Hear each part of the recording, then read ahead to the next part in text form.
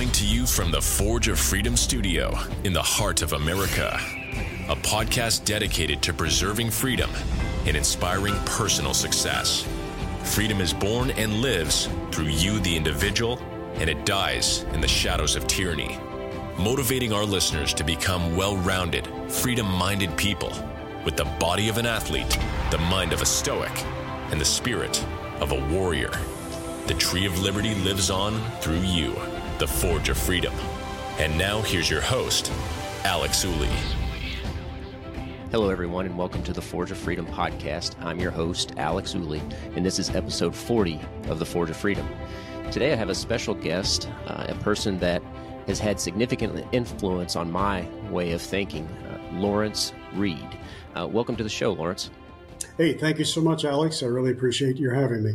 Yeah, it's great to have you. And we were talking pre-show here that, there have been a number of people who have had a great deal of influence on me and people that I follow periodically reading their work. And you're certainly one of those. So it's means a great deal for you to take the time to join the show. And I certainly appreciate you being on the show. I think our listeners will enjoy hearing what you have to say. Well, I'm honored and I appreciate that very much. Yeah. So for those of our listeners who don't know Lawrence Reed, you go by Larry. So I'll be referring to you as Larry throughout the show, if that's okay with you. Yeah. Larry is the Foundation for Economic Education's President Emeritus after having served as president of FEE from 2008 to 2019. And most of our listeners should know what FEE is. It's the Foundation for Economic Education. I've referenced it and work from FEE on quite a few occasions. Larry has served as the chairman of FEE's Board of Trustees. He did that in the 90s and has been writing and speaking for FEE since the late 1970s. And prior to becoming FEE's president, Larry served as president of the Mackinac Center for Public Policy in Midland, Michigan. And he also taught economics full-time from 1977 to 1984 at Northwood University in Michigan and chaired its Department of Economics from 1982 to 1984. The champion for liberty, Reed has authored nearly 2,000 newspaper columns and articles and dozens of articles in magazines and journals in the United States and abroad. His writings have appeared in the Wall Street Journal, the Christian Science Monitor, USA Today, the Epoch Times, the Washington Examiner, and many others.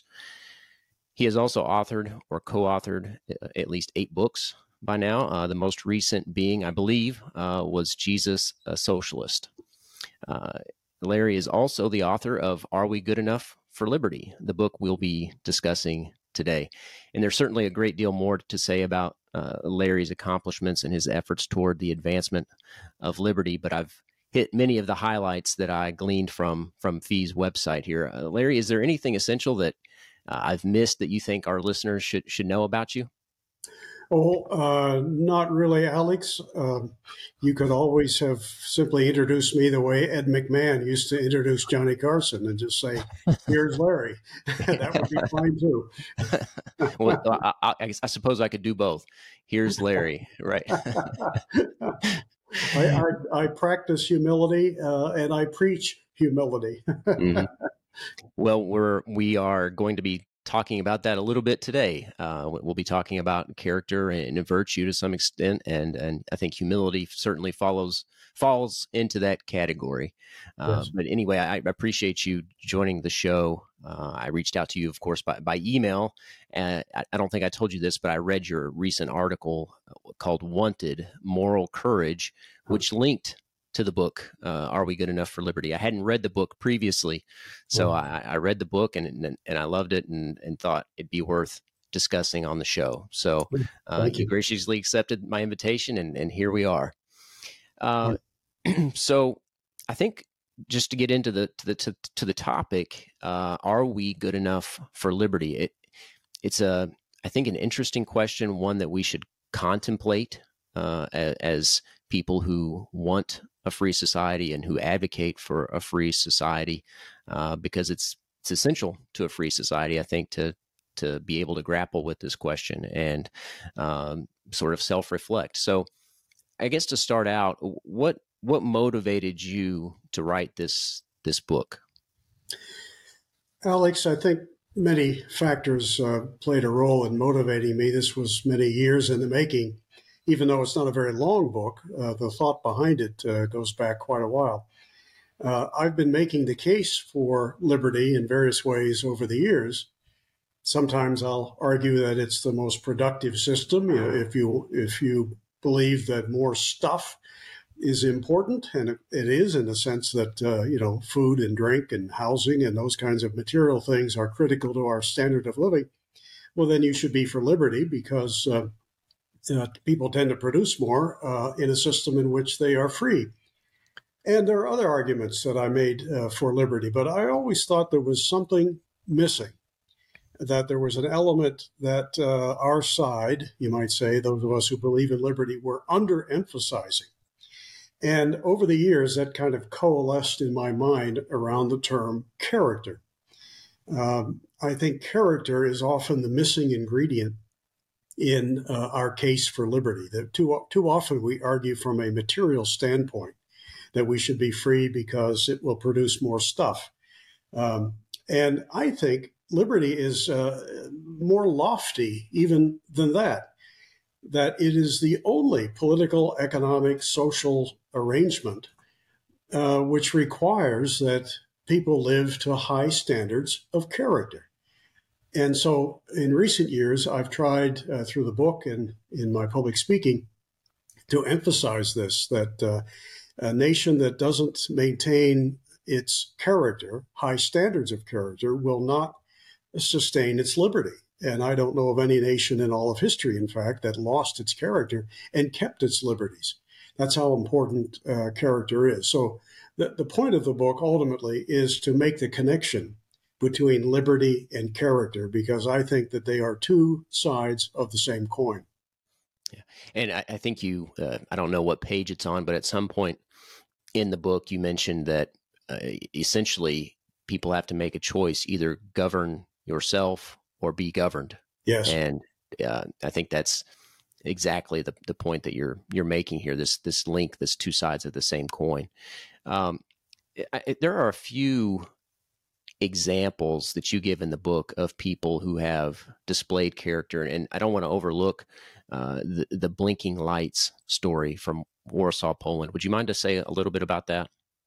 Yes, I'd be happy to. Poland has always been very special to me since my first visit there in 1986, when it was still run by a communist regime.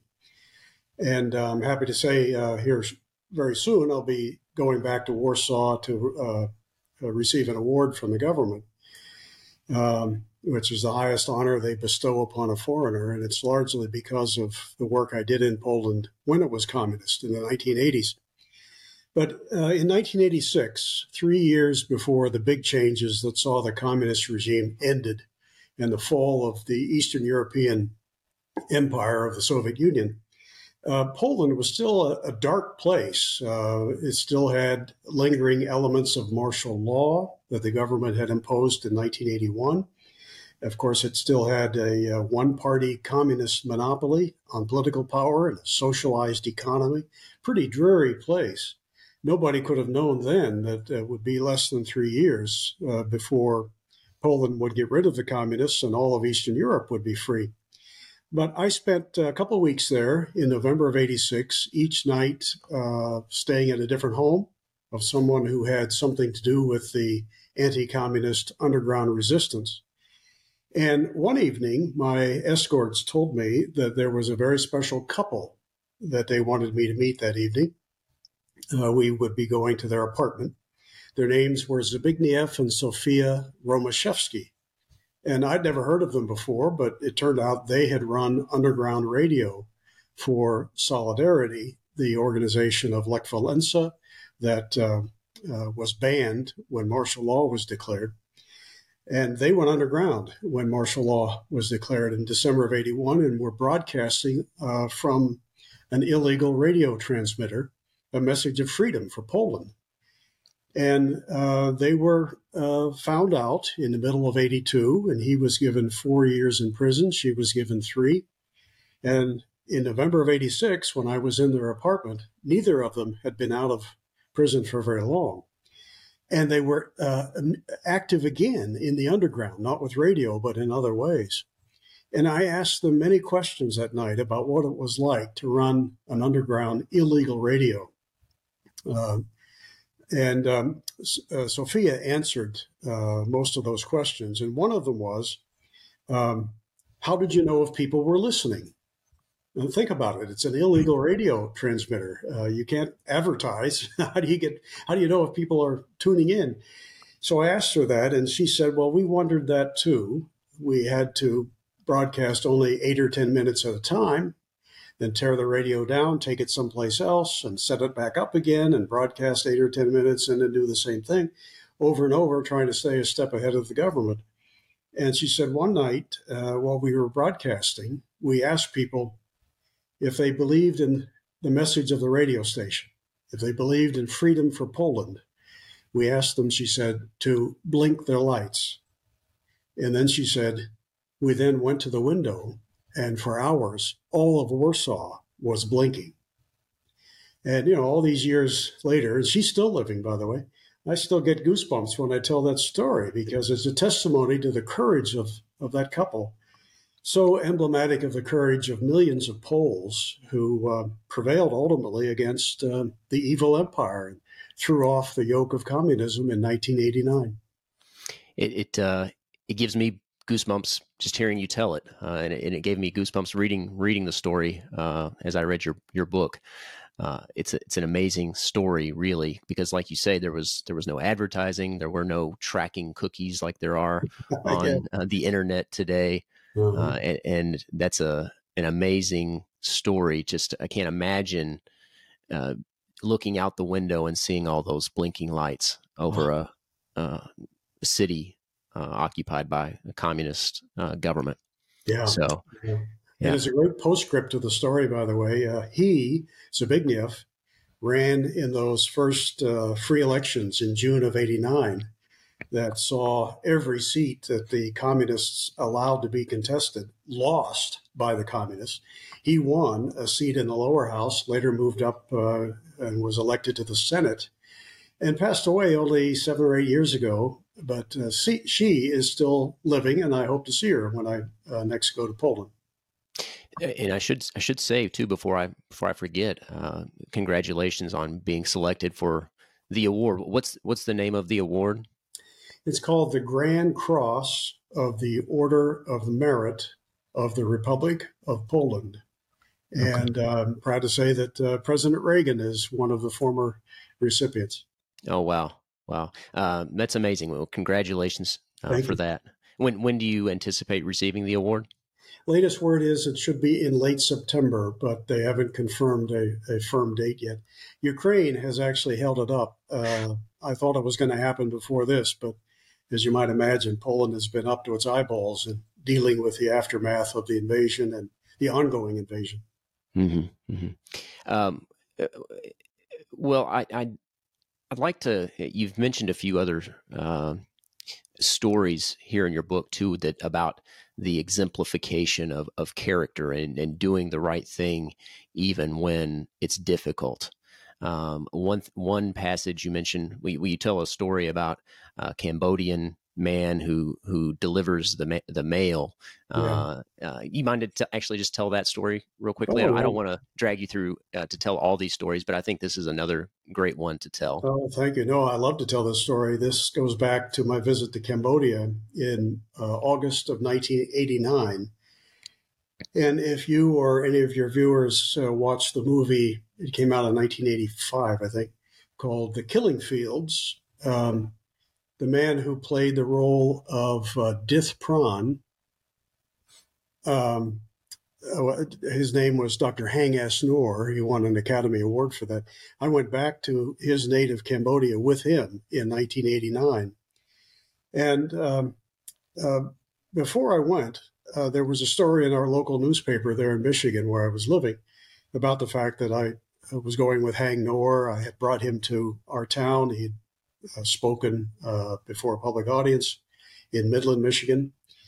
And I got a call from a local lady who said, "Oh, Mr. Reed, I see you're going to Cambodia and that you're taking some medical supplies with you."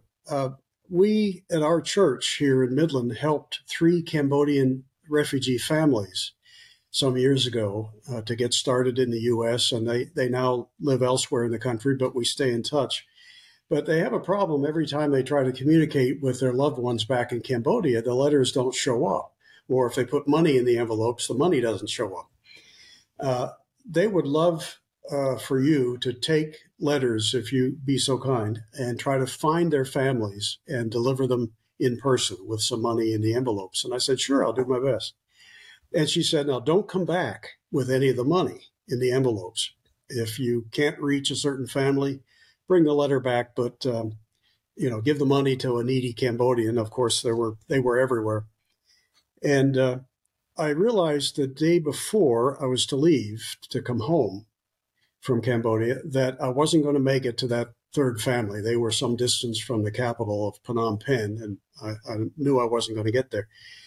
So I had to think about who am I going to give the $200 to that are in this envelope. And I thought, well, there was a local guy who was giving me a ride every now and then during the week on his rickshaw. And he seemed like a nice fellow. He smiled easily. I just sensed that he was a good soul, spoke some English. So I gave him the $200, and I said to him, if you can deliver this along with the letter, I didn't want to bring the letter back. I said, take the letter and the $200, and if you can get it to this family, you can keep $50 of the $200. Well, then I left for home. And, like most people, I didn't expect ever to hear anything further about it.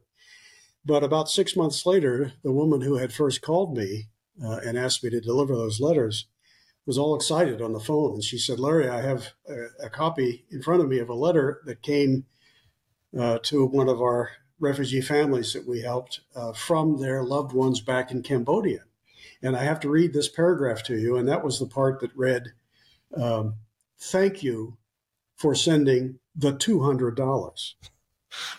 Now, what that said was that this man who had so little, probably didn't have $5 in life savings, he not only delivered that letter to those people, he didn't even keep the $50 I told him he could keep. And that said something to me, that man was a man of solid character. And if there were ever an occasion when my life depended upon him in some way, if he just appeared somewhere and all of a sudden I was that dependent upon him, I would trust him completely.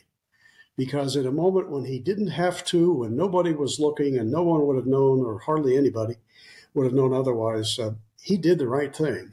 And he went over and above doing just the right thing. And I just wish I knew how to contact him today to thank him if he's still around. Yeah. It's an amazing story because there was nothing for him to be gained from that. I mean, he could have kept the $50 and that would have been completely a virtuous act as well. Not quite as virtuous as having passed along the entirety of the $200. But even if there wasn't much to be gained, there was certainly something really big to have lost, and that is your conscience. Yes. And he had enough of a conscience. He knew he didn't want to lose it. Yeah, exactly.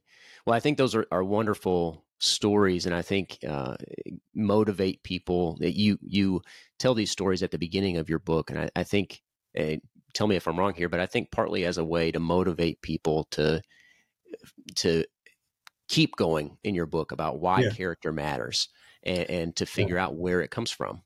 I'm a big believer in storytelling. I think you can make a point in straight lecture with just facts and figures, perhaps a sterile presentation, but if you wrap it around a true story, I think it sticks with people much more so. Mm-hmm.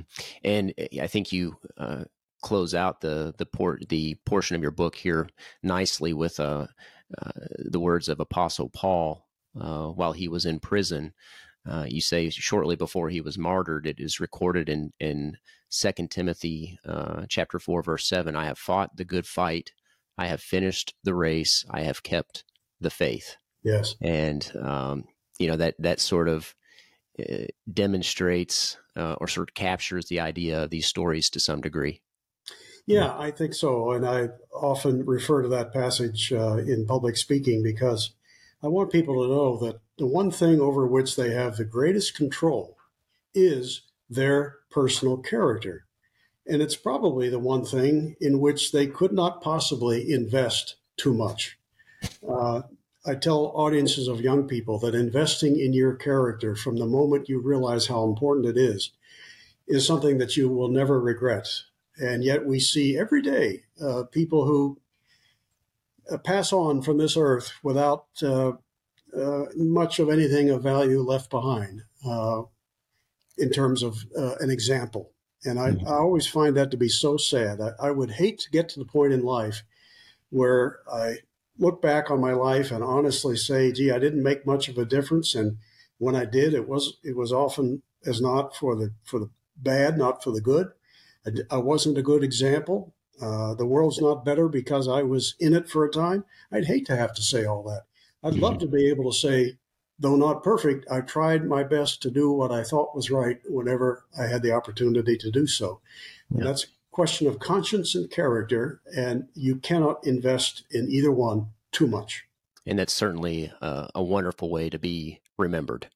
Yes, absolutely. Yeah. That's ultimately what people will remember you for if they do it all, more than the wealth that you had or they remember you for the kind of person you were more than anything else. And that's how you make a difference with other people, to try to be the best example you can be as a parent, as a friend, as a fellow citizen.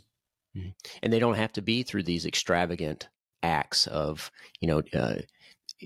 motivating people to blink their lights in Warsaw, Poland, or delivering the entirety of a $200 when you're poor and destitute.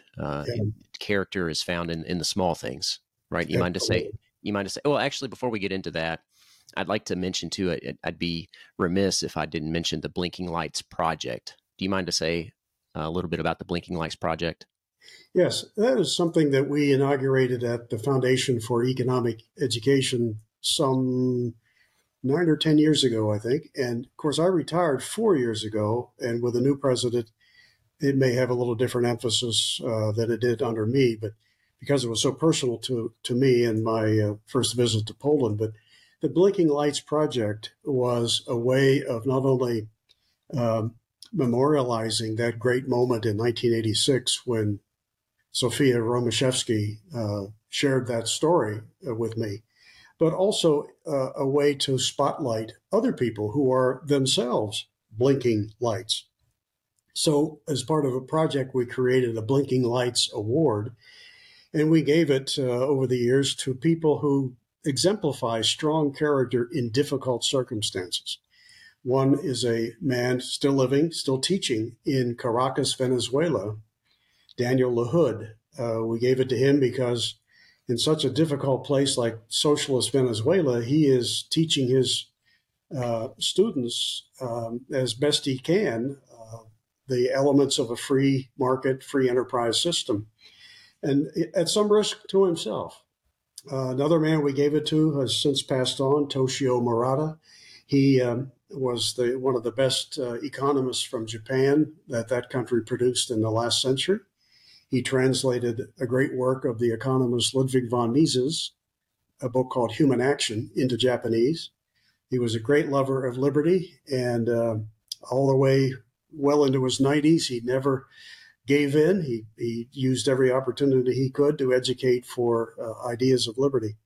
And a few other people over the years, just to recognize people who are blinking the light of liberty, even though they may not be getting public awards and commendations. They do it because it's the right thing to do, and they love doing it.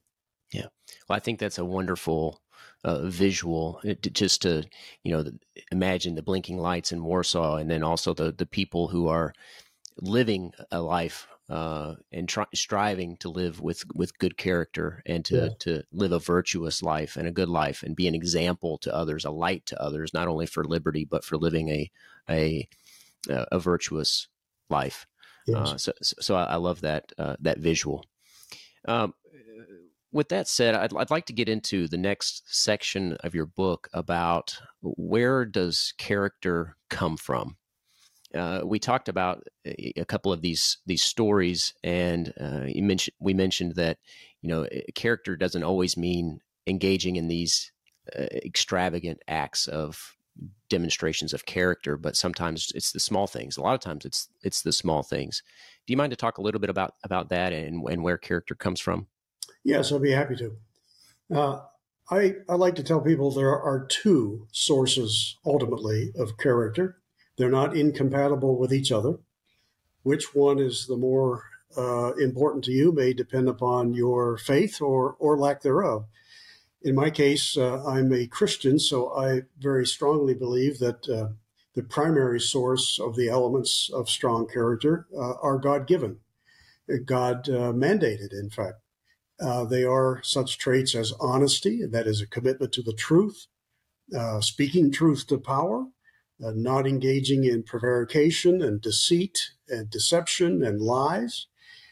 Now, I can cite scripture, of course, that indicates that God wants you to be faithful to the truth, but I could also say that the other source of character is perfectly in accord with the two, and that is our nature.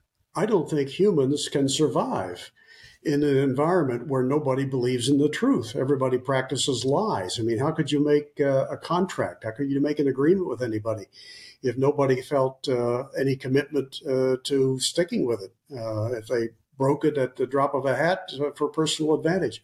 So honesty, I think you can look to God's word as the ultimate source of that as a character trait, or you can argue that our very nature requires it, lest we suffer dire consequences. Another character trait is humility. Certainly the Bible, in many occasions, many places, talks about the importance of humility, which does not mean running yourself down. Some people think humility means, running around saying, oh, I'm worthless, I'm no good. That's not what it means at all. In fact, we think of it, I think of it more in an intellectual sense, intellectual humility, which is the recognition that as much as you might know, there's still a universe of knowledge out there that you don't know. And that's the way God created the universe. But I think if you didn't think of God at all, you'd have to be led to the same conclusion. That as much as any of us knows, as much as all of us together know, that's still nothing compared to the knowledge out there that we don't know. The more humble a person is, the more he tends to focus on self-improvement, the less likely he or she is to want to lord it over others.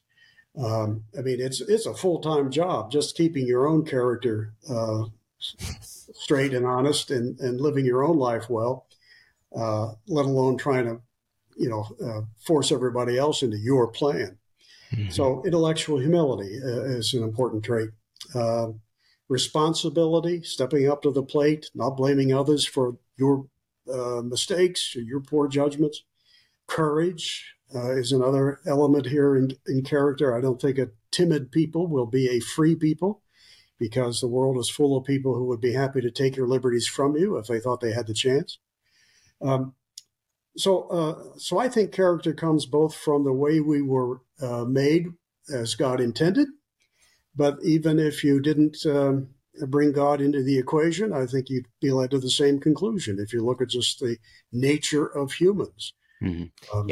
I think I tend to agree with that. That I think whether or not you believe in God, I think there is this natural order to the world, and there are many folks who believe that God created that natural order, and some who think it just developed organically. But either way, it's I think it requires this character, because I like this example you give. I don't remember what page it's on, but that intelligence plus energy without character is basically destructive. Because character is that key component. And you mentioned that character is essential basically for our humanity, because otherwise we may self-destruct. As I recall, I think I brought that up in connection with hiring. Mm-hmm. Over the years as an employer. I've been confronted with many occasions when I had, on the one hand, maybe got down to a person who was of solid character but didn't really know the subject matter real well, versus another person who knew the subject backwards and forwards, had multiple degrees in it, but then had questionable character. And I think I pointed out in the book that if I had to make a choice between the two, I wouldn't hesitate to pick the one who had character first, because I know that person is teachable. That person is going to be honest enough to admit they've got a ways to go and will work at it and be good to work with. But you find somebody who may know everything about the subject but is of lousy character, you hire that person, they can do you immense harm. Mm-hmm. Yeah, I think the world would certainly be a better place if there were more people like the poor Cambodian man, not necessarily the poor part, but people who had his character. Yeah. And even though he may not be educated in the least, at least he had the character, as you say, to sort of mold and to work with. Yeah, absolutely. I think I'd hire him for anything. Yeah. And you also mentioned another passage from the Bible here, Luke 16:10. This is one of my favorites. Unless you are faithful in small matters, you will not be faithful in large ones. Yeah. And I think that the Cambodian man is a perfect example of that. Oh, exactly. Yeah, I think so many people cut corners because they think, it's such a small thing. Who will care? It's no big deal. But that's the beginning of the so-called slippery slope. And a person who cuts the corners on the small things will, in time, I think, be more than willing to cut corners on the big things. And I want to be able to say, and I think most people would too, when you look back in your life, that even in the small things, you try to do what you knew to be right, and weren't the kind of person who prevaricated and cut corners just for short-term advantage. Yeah. And as you say, too, after this passage, even those of no faith should see the wisdom of it. And I think that's true. Yeah. One of the things I like to tell audiences is consider how we were made, whether you think we're an accident or whether we're the result of intelligent design, a God, a creator. Well, we're not carbon copies of each other, are we? I mean, you take all 8 billion people alive today and all the who knows how many billions that have been alive on this earth, no two of them have ever been, as far as we can tell, exactly alike. The same person has never lived twice. And that speaks volumes about the importance of liberty, of freedom. I mean, if we were all just robots, no different one to another, that would make a case, I guess, for there simply to be some wise planner out there who can program us all. But that's not the way we were made. We are unique, each and every one of us. And that tells me that to be who you were intended to be, who you are, you have to be given substantial freedom. If somebody else is telling you at every turn what to do, you're not living your life. He's living his life through you. And you can come to that conclusion whether you believe we were created or whether we're just some cosmic accident. Mm-hmm. Yeah, I think that's generally the problem with most government action, is it takes a one-size-fits-all approach to humanity, and we're all unique, as you say, and I think prosper and achieve our humanity through freedom and acting out, our life in the way that we find to be most fulfilling. That's right. Yeah. That I like to use the concept from the ancient Greeks of eudaimonia, achieving this sort of more fulfilling happiness, not the pleasure that we so often seek in modern society, but a higher degree of happiness. And I think that's consistent with what you've written here as well. Yeah, I think you're right. That reminds me of how, so many people like to dismiss people in the business world, entrepreneurs. They say, oh, well, they're just after wealth. They just like to sit around and play with their gold coins. But most of the entrepreneurs I know get far more fulfillment out of the sense of accomplishment, of pleasing customers, of solving problems, creating something. They get more satisfaction out of that than they do, personal wealth that flows from it. Mm-hmm. Yeah.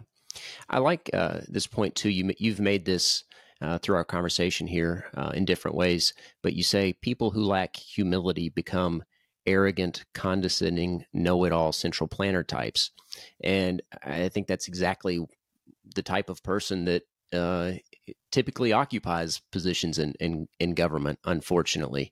Yeah. But it sort of goes along with this notion of the fatal conceit, right? This Yeah. thought that we know better than most and we can micromanage other people's lives. And that's Yeah. exactly the opposite of the position that you're advocating and that we're advocating on this show. Would you mind to say just a little bit more about that?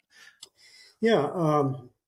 Leonard Read, no relation, but he was the founder of the Foundation for Economic Education. He used to say that every human being starts out like an egg, and we hatch, and then we grow, and we all grow in our own direction, influenced by endless factors. But the bottom line is that what we ultimately as adults decide to do and how we govern our lives personally will tell the tale more than anything else. He pointed out that at some point, every human, as an adult, if not as a child, should recognize that there's so much knowledge they don't know. We should look at creation around us in awe. That as much as we've learned about it in the last 50, 100 years with so much advance in science and technology, there's still as much to learn as ever. And that'll be true, just as true on the day we depart this earth as it was the day we entered it. And if we understand that, then the last thing we should want to do is to act toward others as if we know all there is to know to run their lives.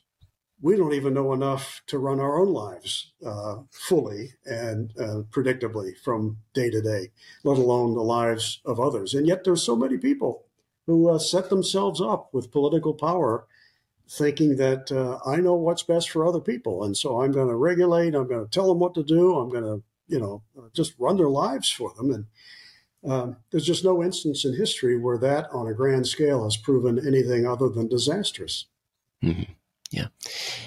So the next thing I'd like to get to here, you emphasize gratitude quite a bit. Would you mind to say why do you emphasize gratitude so much in the book?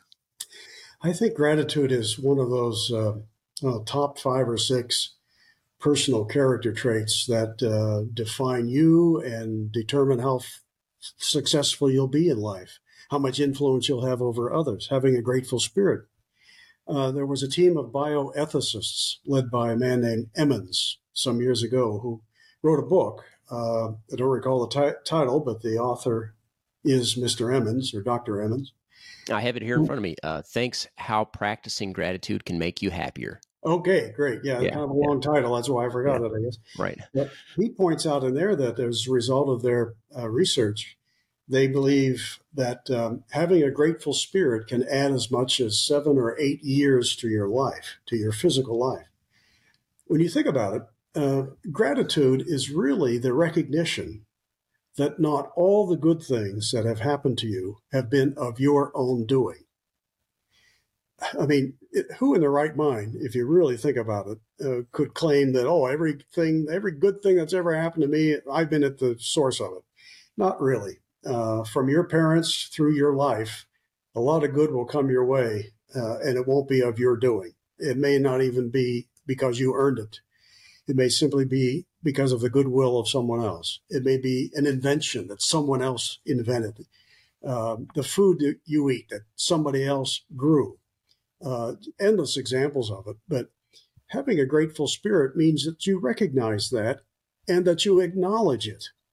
That when you come across a person who did something for you that maybe they didn't have to, but they did, and it was a good thing, thank them for it. And I don't know a person who doesn't feel better when they bring themselves to express thanks for a good deed. And I don't know of a person who has done a good deed who doesn't feel a little bit better when they're thanked. So if you want more good deeds to happen to you and to others, recognize them. Thank those who do them. and then don't be surprised that you'll see more of them. I love this portion of your book. I think that gratitude is often an overlooked component of an enriching life Yes. or a fulfilling life. And as you were talking, you mentioned Leonard Read earlier.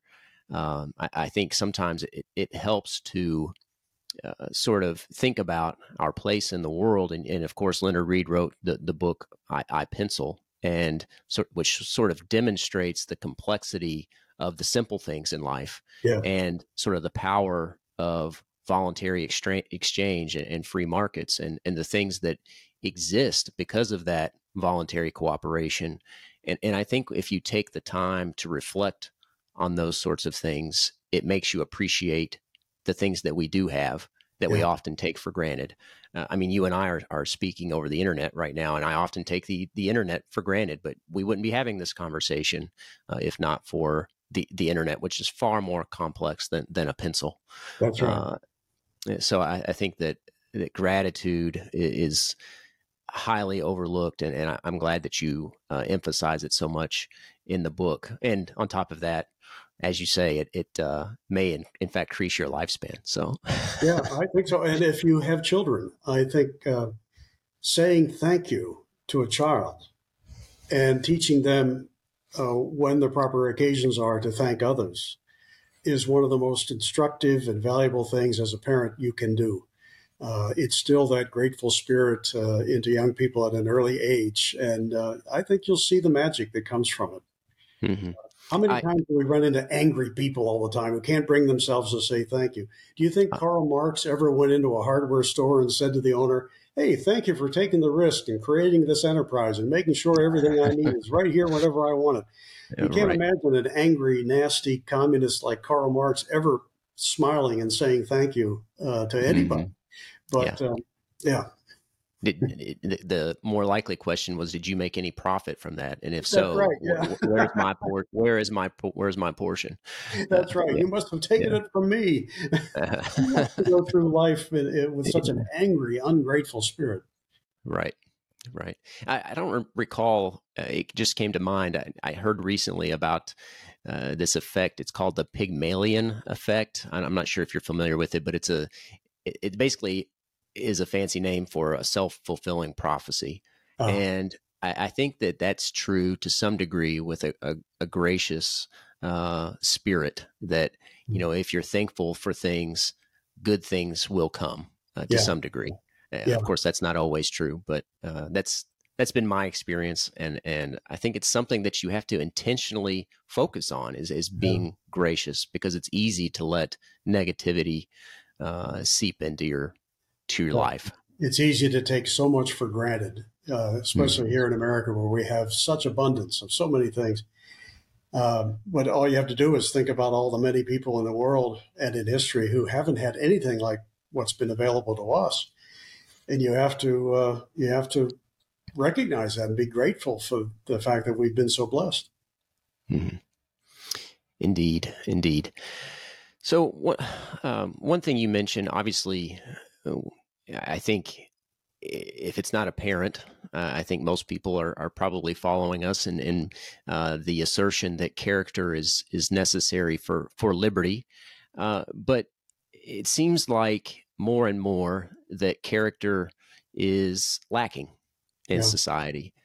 How can we change that? How can we change the tide to a more virtuous society with more character? Boy, that's the paramount question of our day, isn't it?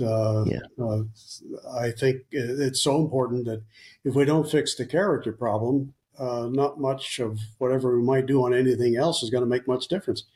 As I said earlier, I don't know of any society that lost its character and kept its liberties or kept its prosperity. Well, I think this is a matter for every individual you can't impart what you don't possess. So if you understand the importance of character, then the first thing you got to ask yourself is, am I a good example of it? Because I'm not going to be a very good exponent of it or proponent of it if I'm not seen by others I hope to influence as a practitioner of it. Nobody likes a hypocrite. Nobody likes to run into someone who practices one thing and preaches another. So you have to ask yourself, what can I do to improve my own character? Not only as I see it, but as others perhaps are perceiving. How are my children perceiving my behavior? Am I the best possible example for them? And if you work on it, and there are things you can read, of course, that will make you more knowledgeable and appreciative of the elements of character. But most people, when they think much about it, can come up with them on their own. Honesty, humility, responsibility, courage, gratitude, and so forth. So make sure you practice it first and foremost, and then support others who do, especially if they're running for public office.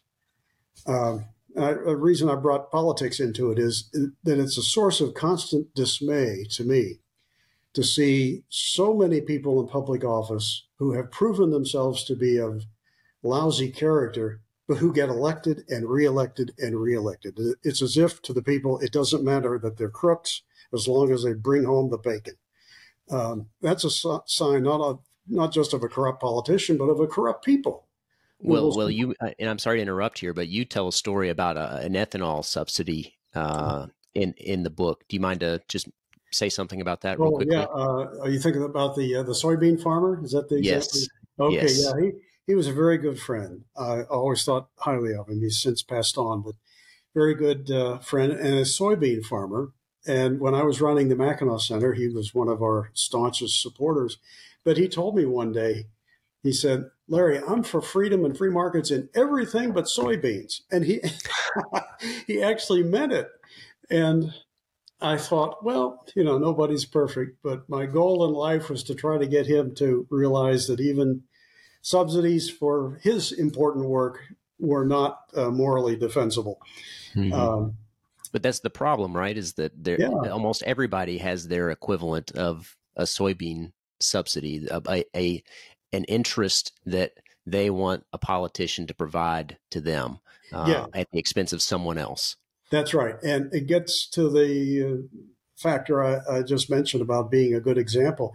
How could such a person make a case to anyone against government subsidies and in favor of personal reliance and free markets if everybody knows he's on the take himself? Mm-hmm. It just undermines your persuasiveness to be a bit of a hypocrite on that, even though you mean well. I know he did, but still, I think there's a special place on this earth and in the hereafter for those who live up to their principles, even when it may not be to their short-term economic advantage to do so, but because it's morally right. But today, so many people cut corners all the time. They make exceptions for what they know to be true and right all the time. And I don't know of any society that did that on a wide scale that didn't end up in the dumpster. That's just usually where it happens. It happens small, compromise here, cut corners there, advocate for what you know to be wrong, but just in this special case. And then before long, other people say, well, why shouldn't I do that for my special case? And then everybody's doing it. And then we go bankrupt. I mean, right. Yeah. I wish I could go back to ancient Rome and just have 1 hour with ancient Romans. And I would say, hey, let me just tell you, because I come from the future, I know where this is headed. You've voted for the welfare state. You're starting down that path. You all feel pretty good that you're getting something for nothing. But let me tell you from the future that I know where it's headed. You're going to bankrupt yourselves, lose your freedom, and lose your country. Now, do you still want to do it? I wonder how many would have the moral courage to say, hey, he's right. No, let's not do that. Yeah. I don't know. Yeah. Well, it's I think the emphasis on making a change to yourself first, focusing on yourself, being an influence and encouraging others to live a life of character goes a lot further than people realize. Yeah. I think so often people, and I'd like to know your thoughts about this. So often people want to, when you say, how do we change the direction of our country or of the world. They expect some extravagant answer, some big action that we can take. But I think the most effective one is to focus on yourself and to change your own character or to enrich your own character and to work on your own character and hopefully have an exponential effect on those around you. Is that essentially the message? Yeah, there is no magic button that you can press and make the world a better place. That all starts through a moral renovation, one person at a time, and you're in charge of that as regards yourself. And you'll discover that if you do that yourself and try to be the very best person that you can humanly be, you'll be amazed at the doors that it will open, the opportunities to influence that will occur. The lives that you can change because you set the example. Yeah. And you'll be amazed at how you can look back on your life someday and feel pretty darn good about it, that you left the world a better place than you found it. Yeah, that's the goal. Yep. That's the goal. So you also mentioned not only this link between character and liberty, but also, and this is related to our current discussion, the link between character and leadership, that those two are inextricably linked. Do you mind to say a little bit about that? Yeah, leadership is not, or at least true leadership that really is inspirational, that sticks, that is there for the ages, is not barking orders. You might say, well, Adolf Hitler was a leader. Well, yeah, in a sense, but in a fleeting and negative way. A true leader, the one that people admire, the one that people want to follow, not because they have to follow him, but because they want to, is the kind of leader who leads by example, that you look up to and say, wow, I can take that person's word to the bank. That person has made himself an expert on the subject of leading others into battle or whatever the venture may be. They've made themselves the best at what they're doing in the business. That's what inspires other people in a very positive way to want to follow. And then such a leader doesn't have to bark orders. Usually, I used to like the Andy Griffith Show. Remember that? Oh, yeah. 70s and 80s. It's one of the only shows I watch on a regular basis. Oh, okay. Well, in hindsight, I look back on that and it dawned on me one day that I think I learned an important element of leadership from those episodes, because if you think about it, Andy usually had it in mind where he wanted to go on something, and he didn't get everybody on the same page by yelling at them or by barking orders at them. He kind of, unbeknownst to them in some ways, sort of led them in the right direction. And in the end, they came around and they were more solidly for it than if he had ordered them to be of that view right from the start. Yeah. And I think that's the essence of leadership. And it flows from being a good example, having emotional intelligence, being respectful of other people. Ultimately, all that is a reflection of character. Yeah. Yeah, I think that's a wonderful example. I remember, and it makes me think of when I was a young child. I have an older brother, and my dad would often ask us if we knew what leadership was, which I always thought was an odd question to ask a young child. But I think he wanted to instill that attitude in us at an early age about how to be influential and not in a forceful way. But he would always say that it's influencing others to accomplish a common mission or goal. Yeah. And the key component of what you're talking about, I think, is that influence, and it's not through force or coercion. Leadership isn't. It's through volunteer, encouraging people or making people want to follow you because of the example that you've set, and that's often through, or most likely going to be through, exemplifying good character. Yeah, exactly. If you want somebody to go to the nth degree on behalf of a shared goal, I think you want them to be as enthusiastic for it and as enthusiastic about the person who issued the order, uh, more so than than having because he had a gun in his head and was told to do it. How much have you won if somebody does something because you ordered them to, as opposed to they wanted to do it? Right. Yeah. It's a far more powerful form of leadership if they follow you voluntarily. Yes. Yep, absolutely. Yeah. There's a section in your book here where you talk about today's heroes, teachers, businessmen, parents, and I think that the heroes that these examples you give are heroes in the not so grand sense, like the blinking lights heroes, but in the smaller day-to-day tasks. Can you talk about that a little bit?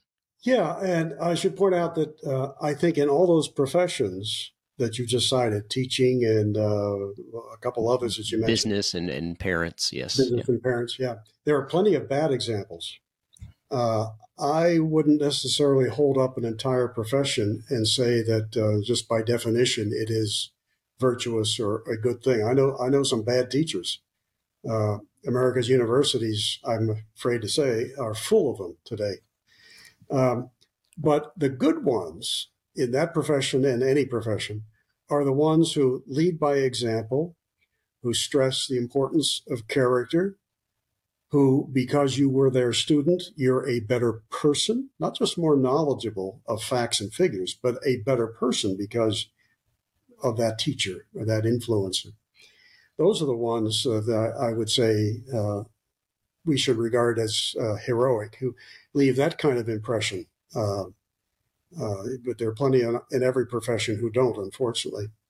Mm-hmm. I may have gotten off track there, Alex. I hope I answered. Oh, no problem. I think that I just wanted to draw out the fact that the people that we think of as heroes are often the right. not the people that are on TV necessarily. They're the ones doing displaying character day to day in That's their right. everyday life. Yeah. Especially the ones who do it when they don't have to, mm-hmm. when to act in a different way might have given them some short-term material advantage, but they did the right thing anyway. Those are the ones that I elevate to heroic status, who live lives of heroism, not just moments of heroism, but lives of heroism every day.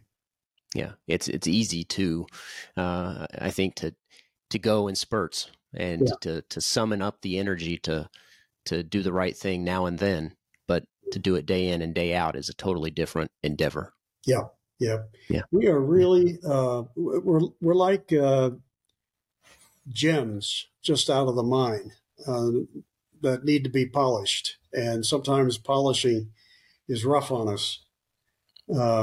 But in the end, we're better people if we allow ourselves to be polished by circumstances that and allow our character to be so elevated by the circumstances we face. We're not better people if we face our circumstances in a way that is destructive of our character, doing things to get by for the moment. I think you're rougher than before the polishing began. Yeah. That reminds me of and I'm going to botch the quote, but, and you may know it, I'm not sure. But basically that people, an individual is both the sculptor and the stone. And the idea is that there isn't character without some pain. You have to shape yourself, to mold yourself. Yeah. And I think that's true. You have to do difficult things if you're going to live a life day in and day out that's displays character and is virtuous. But some might say, and you've alluded to this, what's the point of it? Why should we take the hard path, the path that maybe will require this pain or tough decision making? You mentioned, that it's a good way to be remembered if you live this life. Mm-hmm. It also helps you live with a clear conscience. I think those are both great things, but why else should people care about living a virtuous life and one of character? Well, if one is a believer in the Christian faith, and since I am, I'll start by elaborating on that. I want to be a person of good character because I believe that's what my Creator commanded that I do. I think He knew what He was talking about.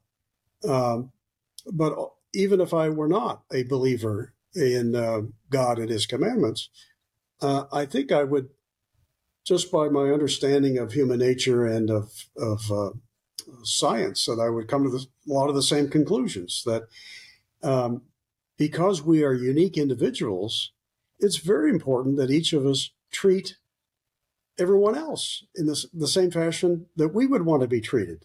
They have the same rights to life, liberty, and the pursuit of happiness that I have. And it simply is disrespectful to our fellow citizens to be dishonest with them, or to be arrogant over them, or to be unhumble and irresponsible toward them, or to be timid in the face of their assaults if they're bad people.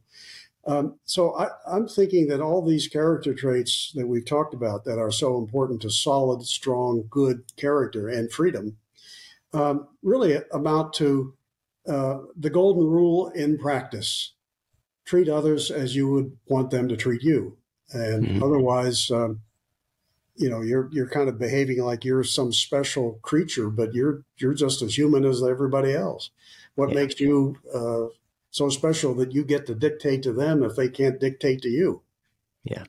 I think that's a wonderful example, and a good way to say it, that it's the golden rule in practice. I think the other component of it too, and I'd like to hear your thoughts on this, is that I think so often people think that acting in a way that isn't virtuous is the easier path, but it may be in the moment, but it's not long term. And I think that it's like denying yourself ice cream, right? Because you're trying to stay fit, right? You don't engage in the lie or the deceit because it may be difficult in the moment, but you're gonna reap the reward of the seeds that you sow. Yeah, I think you're exactly right, and it's going to come back to bite you sooner or later. And if you happen to be a Christian, then you know that sooner or later might be in the afterlife, but it could be on earth as well. That sooner or later, bad people are kind of found out in most cases, and an awful lot of them regret, but then can't undo what they did when they had the opportunity to act the right way. So you got to live with your conscience, all of us. And if you've got one, I think we should understand the importance of living up to high standards of character. Otherwise, our conscience will bother us till the day we die. I've had you for just a little over an hour now. I'm going to try to wrap up because I know you've probably got other things to do as well. But one point you make that I don't often hear people make is that you say one of the strongest arguments for liberty, in my mind, is the fact that it is one and only it is the one and only social, political, economic arrangement that demands high character. Yes. And you juxtapose that with centrally planned governments. Can you say a little bit about that? Yeah. Just imagine, if you would, a society where people either suddenly or over time decide, hey, truth isn't important. We don't have to be honest. Let's just do whatever makes us feel good for the moment or gives us some benefit or advantage. Truth is no big deal.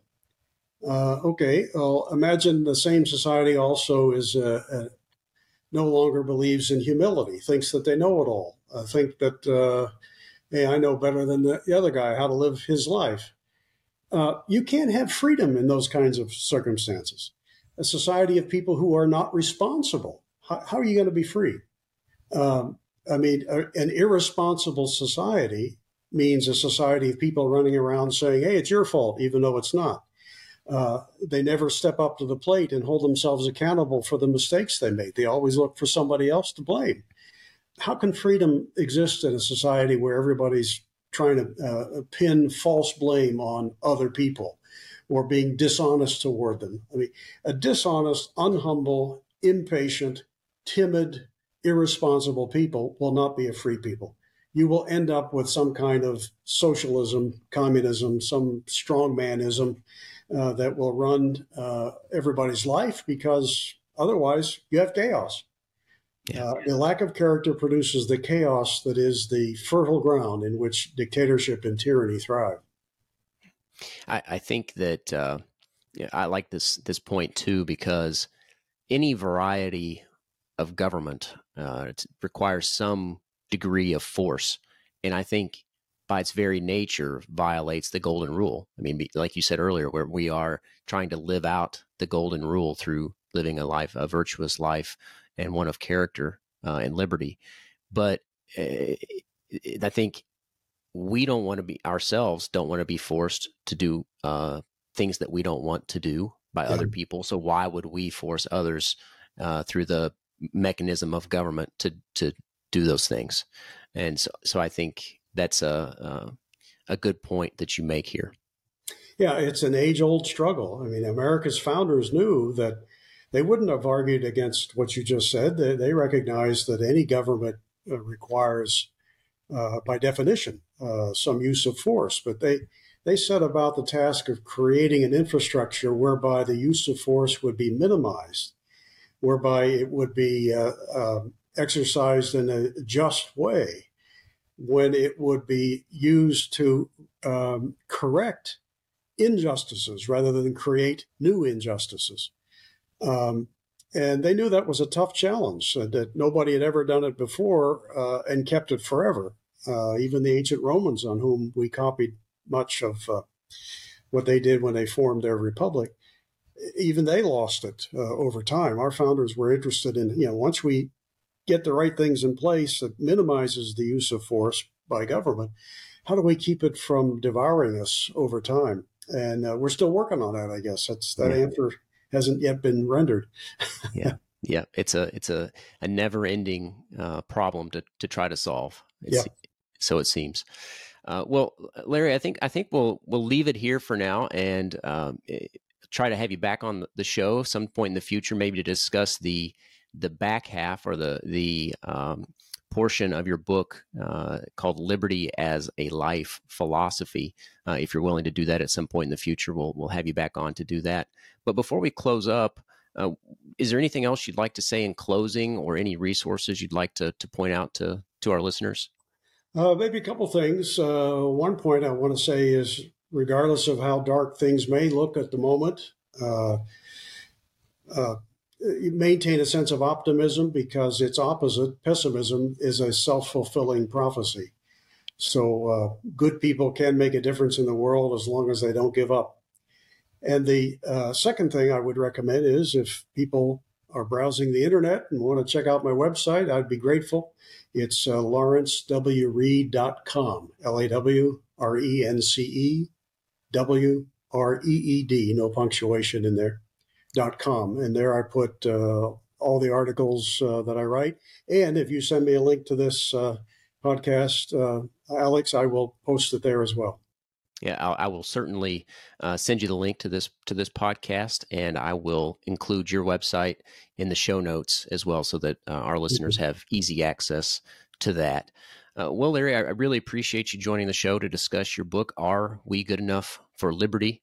And I'll link to that in the show notes as well, so that folks can access the book. And to close up here, I'll just finish, I think, with a quote that I got from page 13 of the book that I think is really great. It says, "If you want to be free, if you want to live in a free society, you must assign top priority to raising the caliber of your character and learning from those who already have it in spades. If you do not govern yourself, you will be governed." So, yeah. Thanks again, Larry, for joining the show. I really appreciate your time, and I enjoyed the conversation. Thank you. Thank you very much, Alex. All right. Thanks, everybody, for tuning in. I hope you enjoyed it. If you did, don't forget to give it a thumbs up and subscribe to help spread the message of freedom. Until next time, remember, you are the Forge of Freedom. Thanks for listening to this episode of Forge of Freedom. Be sure to subscribe wherever you heard this podcast so you never miss a future episode. For more information or to connect with Alex, you can go to forgeoffreedom.com or follow him on Twitter @ForgeOfFreedom. Until next time, remember, you are the Forge of Freedom.